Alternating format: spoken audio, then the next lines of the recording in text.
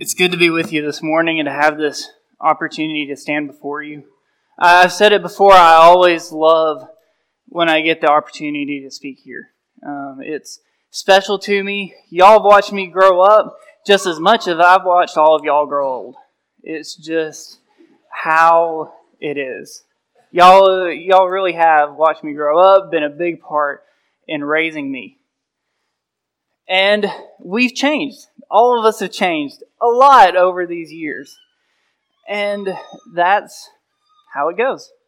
We change, we grow, and hopefully we're all growing closer to God all the time. Well, from the time, really our whole lives, but you think about the time from about 15 to 30. From the time you turn 15 until you turn 30, you're constantly changing, just one thing after another. You start to learn how to drive at 15. You're just ready to hit the road. All you want to be is 16. And you turn 16, you're driving, but you're running all the errands. And then all you want is to be 18. And then so on and so on. You get to college. You figure out what you want to do, you start doing it, but then you finish school, oh boy. Then you finish school, you start working, and you work. Well, that's where I'm at right now. And along the way, I decided that I wanted preaching to be part of my work. And so I approached the elders here about an internship of sorts, a preacher training, we'll call it, with Steve. And he agreed, they agreed. And so I've been doing that for the last 15 or so months. Well, I changed jobs in February, and I met a girl who's now my fiance. And so that is taking up more time. And so this will be the end of my internship here at Eastside. I've learned so much as I've gone through this. Y'all have taught me so much. And Steve, man, I wish Steve was here this morning for this, but he deserves such a big thank you. One of the best times that we spent together each week or every couple of weeks was going out to lunch together. Once or twice a week we would go out to lunch, and that was when I really got to know him and really got to know what he does in a way that I don't see even working with him at the building. And he's constantly busy. He's always in a private study. He's teaching at the Bible school. He's doing so much all the time. It's admirable. And at the same time as I was learning about him, he was learning about me and learning what my goals were or are as dual wanting to share the gospel, but also wanting to serve and take care of others as a nurse. And as we talked and as he learned more and understood better, he said, well, you don't have to preach full time to be effective and to be useful to congregations. There's plenty of places that need fill-ins. There's plenty of places that can't support a full-time preacher, and so they have 2 or 3 men that rotate through, and you could fill one of those roles. So listening to him, listening to other preachers, in addition to what I've read from others like Sewell Hall and Paul Arnhart, I've come to the decision that for right now, the plan is not for me to pursue a full-time preaching position, but to do that fill-in kind of work in lots of places. So while it may not look like out of this internship, I'm, going out and, working with one church, I hope to be able to encourage and build up multiple churches in this area as well as other areas. So thank you. Thank you to all of you for your support, for your prayers publicly and privately, for your comments, your points for further study. All of it has built me up over this year, and I look forward to continuing to attend here and continuing to work here. But if I'm absent as much as I have been recently, it's probably because I'm either preaching somewhere or down in Coleman for some reason. So, thank you. And consider this a long introduction to change. Why am I thinking about change? Because I'm going through a lot of them right now. But we are, all the time. Like I said, any teenagers we have are going through tons of them. We got some going up to middle school, some going up to high school. We got some that are driving. We get older, we've got some who are moving houses. We've got some who are changing jobs. Change everywhere. There's all kinds of change that we go through. So, how do we respond to that? How do we respond when we're met with change? The expected change, the changes that we make, the unexpected changes, the ones that happen to us without us having much say in them. And should we be changing? Should we be changing, or should we refuse to change? We'll look at all of these this morning, starting with the changes that we make, the ones that we choose to make. This could include a change in job, a change in location, housing. This could be any number of things, from the people that we associate with to anything else. These are the things that we enact. They can be good, right? We can make good changes that help us grow. Or we can make changes that end up being bad for us and lead us in the wrong direction. Let's start by looking at some of the good changes.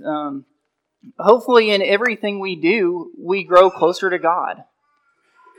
We're going to look at a character change. Most of what we're going to see today is a change in character, but a lot of it is based on a change in a situation. And we're going to start with Naaman. Naaman is struck with leprosy. And leprosy was a sentence of exile.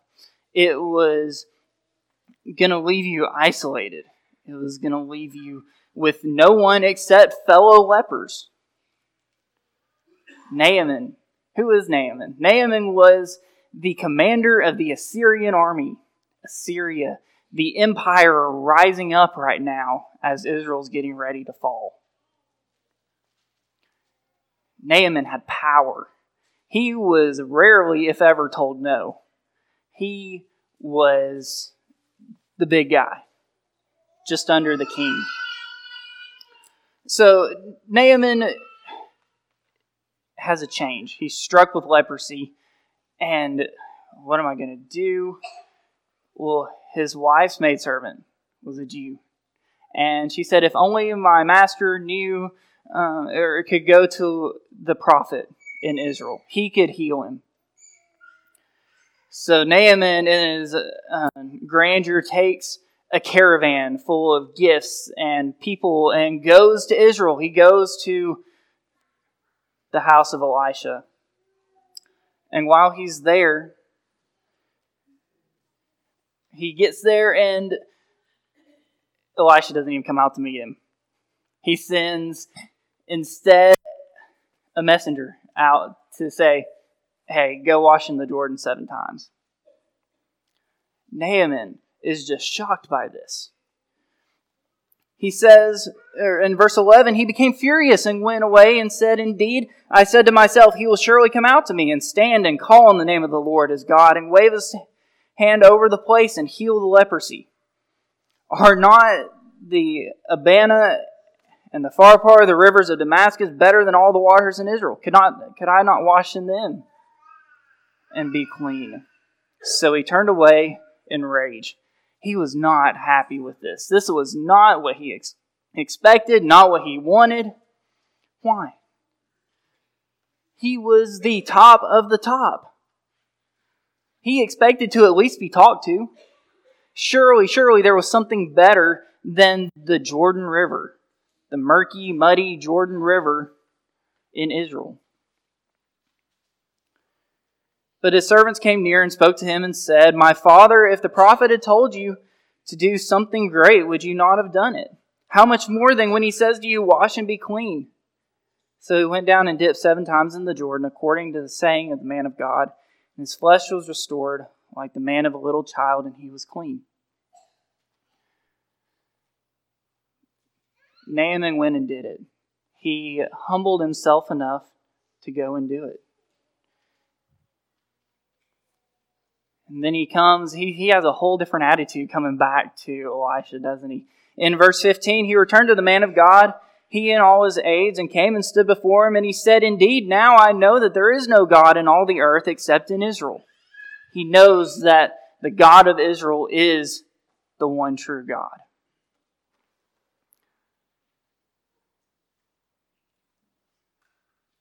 He offers gifts. He offers Elisha gifts for what he did for him. But Elisha says no.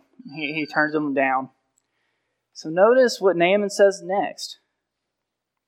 In verse 17.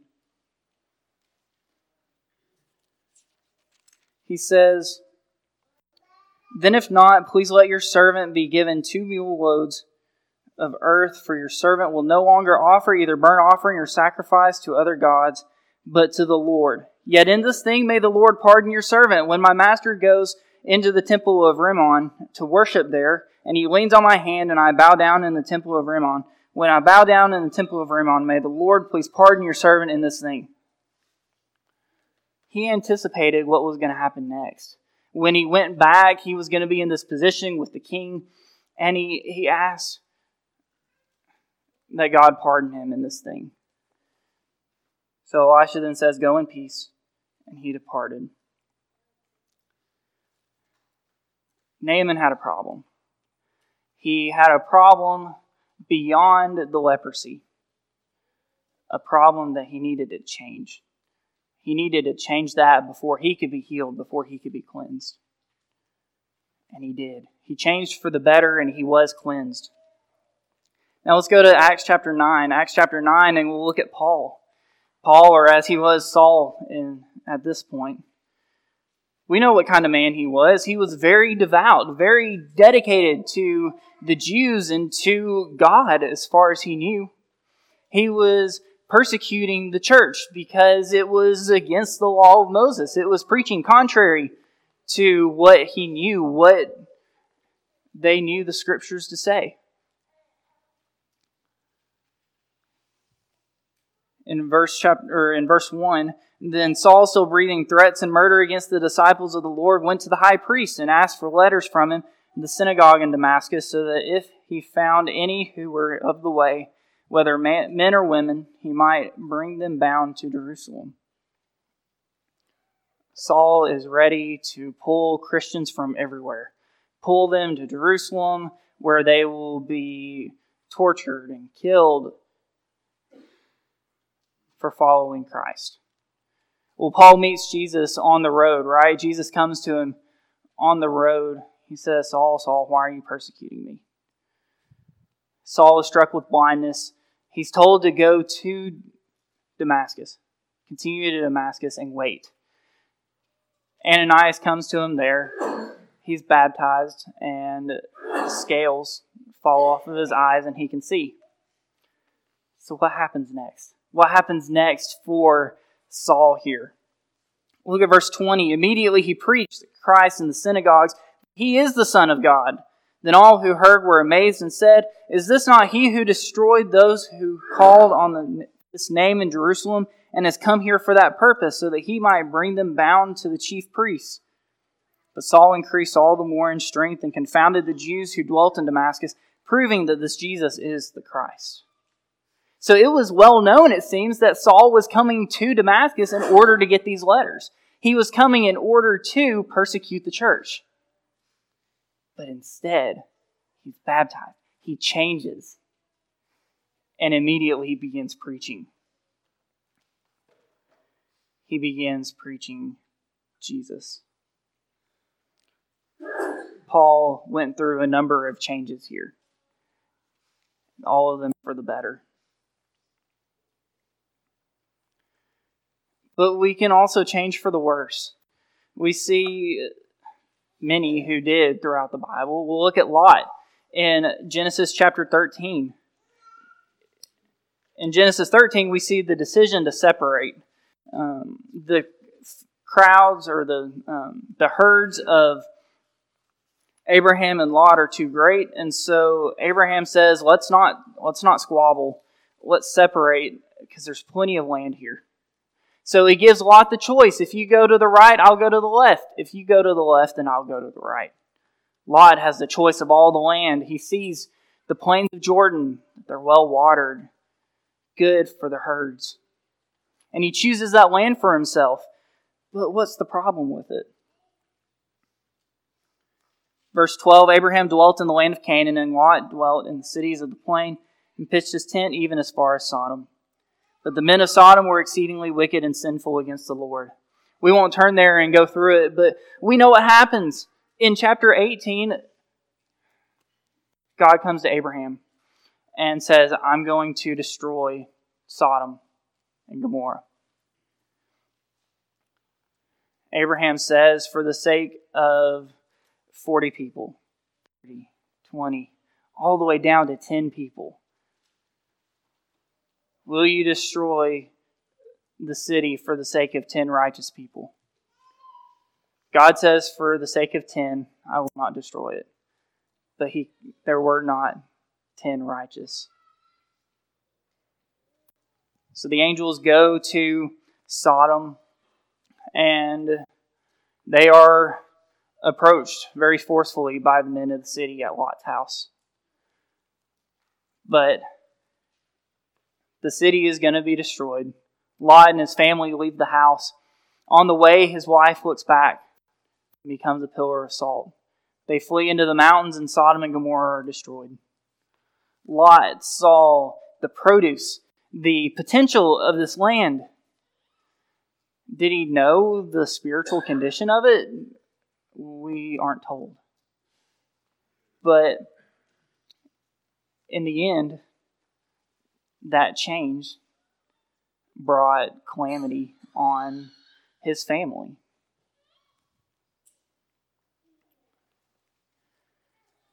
What about Israel? In chapter 8 of 1 Samuel, well, we know what's going on because we just finished studying it. We just finished studying the period of Joshua and the Judges. So we know where Israel is right now. They've been in this cycle of continual disobedience, repentance, deliverance, and so on. They're here. Eli's sons, Samuel's sons, the priests, they weren't faithful. They weren't doing what God instructed them. And so the people said, your sons do not walk in your ways. You're old. You can't lead us. Give us a king to rule over us. So in 1 Samuel chapter 8, Samuel goes to God and basically is saying, what do we do? Where do we go? These people are abandoning you. And in verse 12, verse 11, God tells Samuel to tell them exactly what a king will do for them. So, starting in verse 11, this will be the behavior of the king who will reign over you. He will take your sons and appoint them over his own chariots and to be his horsemen. Some will run before his chariots. He will appoint captains over his thousands, captains over his 50s. He will set some to plow his ground and reap his harvest, some to make his weapons of war and equipment for his chariots. He will take your daughters to be perfumers, cooks, and bakers. He will take the best of your fields, your vineyards, and your olive groves, and so on, and so on, and so on. He's going to take your men. He's going to take your women. He's going to take your servants. He's going to take the best of everything you have, your oxen, your everything. He's going to tax you, tax you, tax you. Well, how does that play out for Israel? They get decent kings from that perspective with Saul and David. They're not overly oppressive on the people. But then Solomon comes along. Solomon builds for his entire reign, first the house of God. Well, that's necessary. That's important. That needed to be done. But David had already prepared for all of that. He already had the materials for it. He had the workers lined up even. Solomon just had to come through and do it.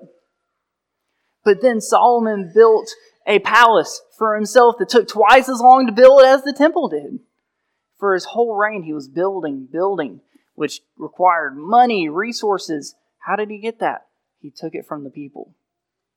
So then when it came time for the next king, for Rehoboam was asked by the people, please make our loads lighter. Instead, he decided to make things heavier. He said, my little finger will be as my father's thigh. It's going to get harder. It's going to get worse. You're going to give me more and more and more. This is besides what they were commanded to give to God as well. They were supposed to give 1/10 of everything to God. Now on top of that, they're probably giving 30, 40, 50% to the king. Well, the kings weren't exactly the spiritual leaders that they were supposed to be either. As time goes on, through the divided kingdom especially, we see king after king turning against God. Manasseh was one of the evilest of Judah. He had his sons pass through the fire. He did all kinds of terrible things to the house of God. But he was spared because he did turn back to the Lord. But in his reign, it was decided and doomed that Judah would go into captivity. Bad choices will affect us in bad ways. It's that simple. They look like good decisions from the outset. A well-watered land, or the leadership and prosperity under a king. But what does it turn into? When we're looking to make changes, we have to consider every angle of how it'll affect us. Maybe Lot could have gotten there, seen the situation, and left and gone somewhere else. Once the people of Israel decided to have a king, there wasn't really going back on that. They were stuck with kings at that point. But every possible, perceivable angle of decisions we make must be addressed to do what we can to avoid changes that affect us for the worse. But there's changes that we don't make. There's family situations, job situations, interpersonal relationships that we can't fix. Things change that we can't control. So how do we react? For instance, we have Daniel. I'm going to be saying David now. Daniel and his friends in Babylon. Where did they start? They were in Judah. They were taken captive because of, going back, the decisions of their kings.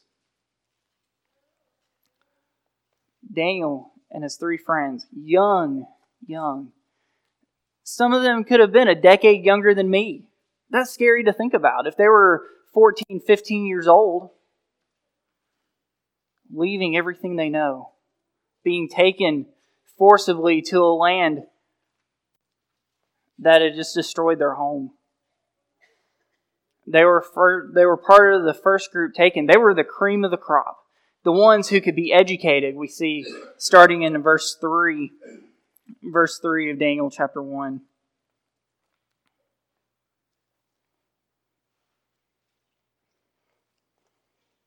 Then the king instructed Ashpenaz, the master of his eunuchs, to bring some of the children of Israel and some of the king's descendants, some of the nobles, young men in whom there was no blemish, but good-looking, gifted in all wisdom, possessing knowledge and quick to understand, who had ability to serve in the king's palace, and whom they might teach the language and literature of the Chaldeans. And the king appointed for them a daily provision of the king's delicacies and of the wine which he drank, and 3 years of training for them, so that at the end of that time they might serve before the king. Now from among those of the sons of Judah were Daniel, Hananiah, Mishael, and Azariah. These young men, taken from their home to a new land with new customs, new food that they were not permitted to eat as Jews, and a new language to learn. Well, what else happens? Verse 7, to them the chief of the eunuchs gave names. He gave Daniel the name Belteshazzar, to Hananiah, Shadrach, to Mishael, Meshach, and to Azariah, Abednego. All of these names in service of false gods. How did these young men react? Boys. We could call them boys for that matter. How did they react when they were put in these situations? Well, we know their stories well because of how they responded. They responded well. They responded by putting trust in God. In verse 8 of chapter 1, Daniel purposed in his heart that he would not defile himself with a portion of the king's delicacies. He asked for a trial. 10 days of nothing but vegetables and water. He's given it. And he and his friends are stronger than the others. God bless them.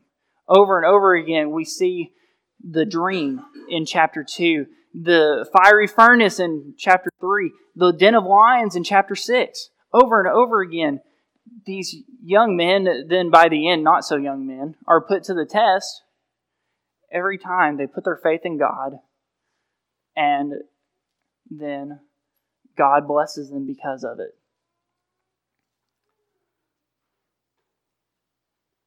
They did an admirable job of adjusting to the changes that were thrust upon them.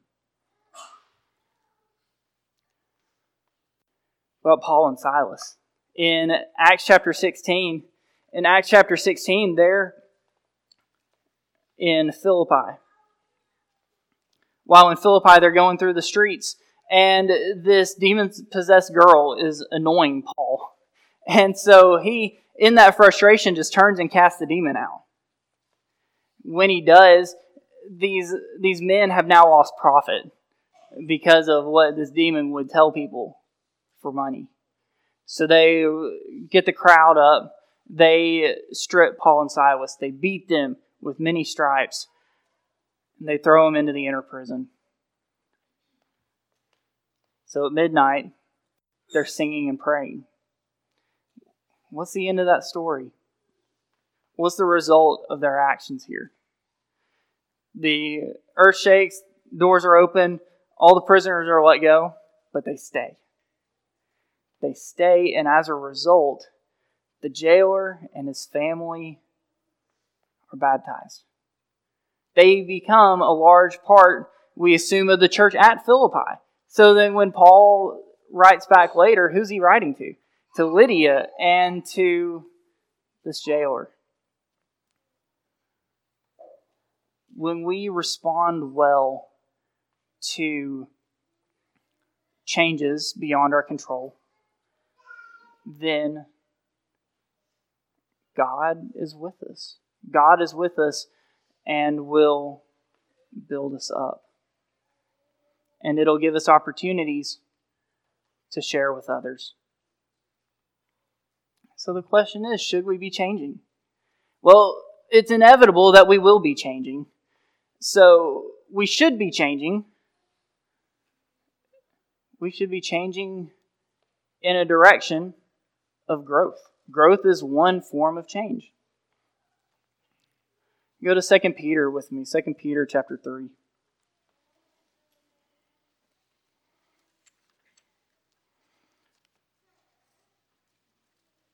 Verse 18, but grow in the grace and knowledge of our Lord and Savior, Jesus Christ. To him be glory both now and forever. Amen.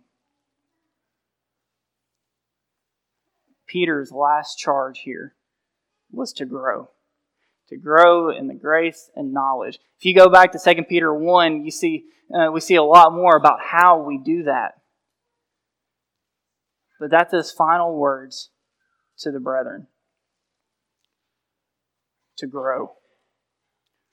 So if we're going to grow, then yes, we're going to be changing.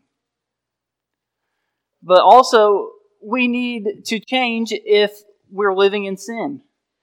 If we're in sin and it's keeping us from serving God, then yes, we need to change that too. So go over to Acts chapter 19 with me. Acts chapter 19.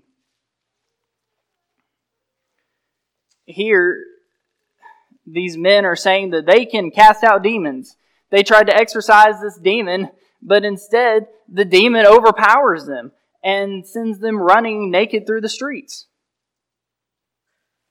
What's the response of the people? In verse 18, and many who had believed came confessing and telling their deeds. Also many of those who had practiced magic brought their books together and burned them in the sight of all. And they counted up the value of them, and it totaled 50,000 pieces of silver. These people were willing to put everything behind them in order to serve God. They changed for the better. But there's times when we cannot change, when we have to refuse to change. The apostles in Acts chapters 4 and 5 were demanded by the leaders of the Jews to change. In chapter 4, in the aftermath of healing of the lame man, the apostles are put in jail, or they're brought before the leaders, and they're told, do not preach in this name. Do not preach in the name of Jesus. In chapter 5, they go out and preach. And preach and preach and preach. They do so publicly, openly. They do it at the temple. So they're thrown in jail. An angel lets them out of jail. Tells them to go back and keep doing it. So that's exactly what they do. They preach and preach and preach in the open, doing miracles, drawing large crowds. So they end up back before the leaders of the Jews again in chapter 5. And starting in verse 28, the leaders say, did we not strictly command you not to teach in this name? And look, you have filled Jerusalem with your doctrine and intend to bring this man's blood on us. It's Peter's response. We ought to obey God rather than men. The God of our fathers raised up Jesus, whom you murdered by hanging on a tree.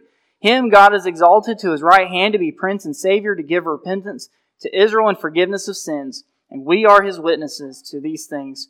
So also is the Holy Spirit, whom God has given to those who obey Him. The apostles refused to stand down. They refused to change. They refused to stop preaching Christ. But there's times when refusing to change isn't a good thing. We see all these men who have changed for the better. What if they hadn't changed? What about the rich young ruler? He came to Jesus and said, what can I do to inherit eternal life? They go back and forth, but Jesus says, if you want to be perfect, go and sell all that you have and give to the poor, and you will have treasure in heaven. But the man went away sorrowful, for he had many possessions. He wasn't willing to change. He was comfortable where he was. He enjoyed where he was. He wanted something easy to do, something he was already doing. Oh, good, I've got it. He wasn't willing to do, as of this point, what he needed to do. He refused to change, and he went away sorrowful. In Acts chapter 26, Paul is before King Agrippa. He's making his defense, and he tells King Agrippa his story, his conversion story, what happened. Paul has one of the most convincing conversion stories in the Bible. He was strong in the teachings of the Jews. He was devout, but he learned a better way.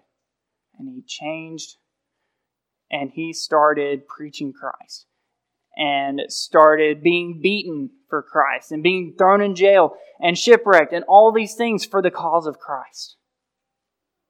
So now he's before King Agrippa. And this is his response. King Agrippa, do you believe the prophets? I know that you do believe. Then Agrippa said to Paul, you almost persuade me to become a Christian. And Paul said, I would to God that not only you, but also all who hear me today might become both almost and altogether such as I am, except for these chains. Paul almost had him convinced. He believed, but he wasn't willing to take that step. Almost persuaded. The question is this morning, are we changing? Well, the answer to that is probably yes. But how are we changing? Are we changing for the better? To God's glory? Are we changing to better ourselves in His service? Or are our changes leading us in the wrong direction? Where are we at this morning? Only you and I can answer that for ourselves. Can we help you change this morning? Maybe you haven't become a Christian. Change. Be baptized. Have your sins washed away this morning. Or maybe you are a Christian and you've changed. You've changed and are living in sin. If we can help you change this morning, if we can facilitate that, please come as we stand and sing together.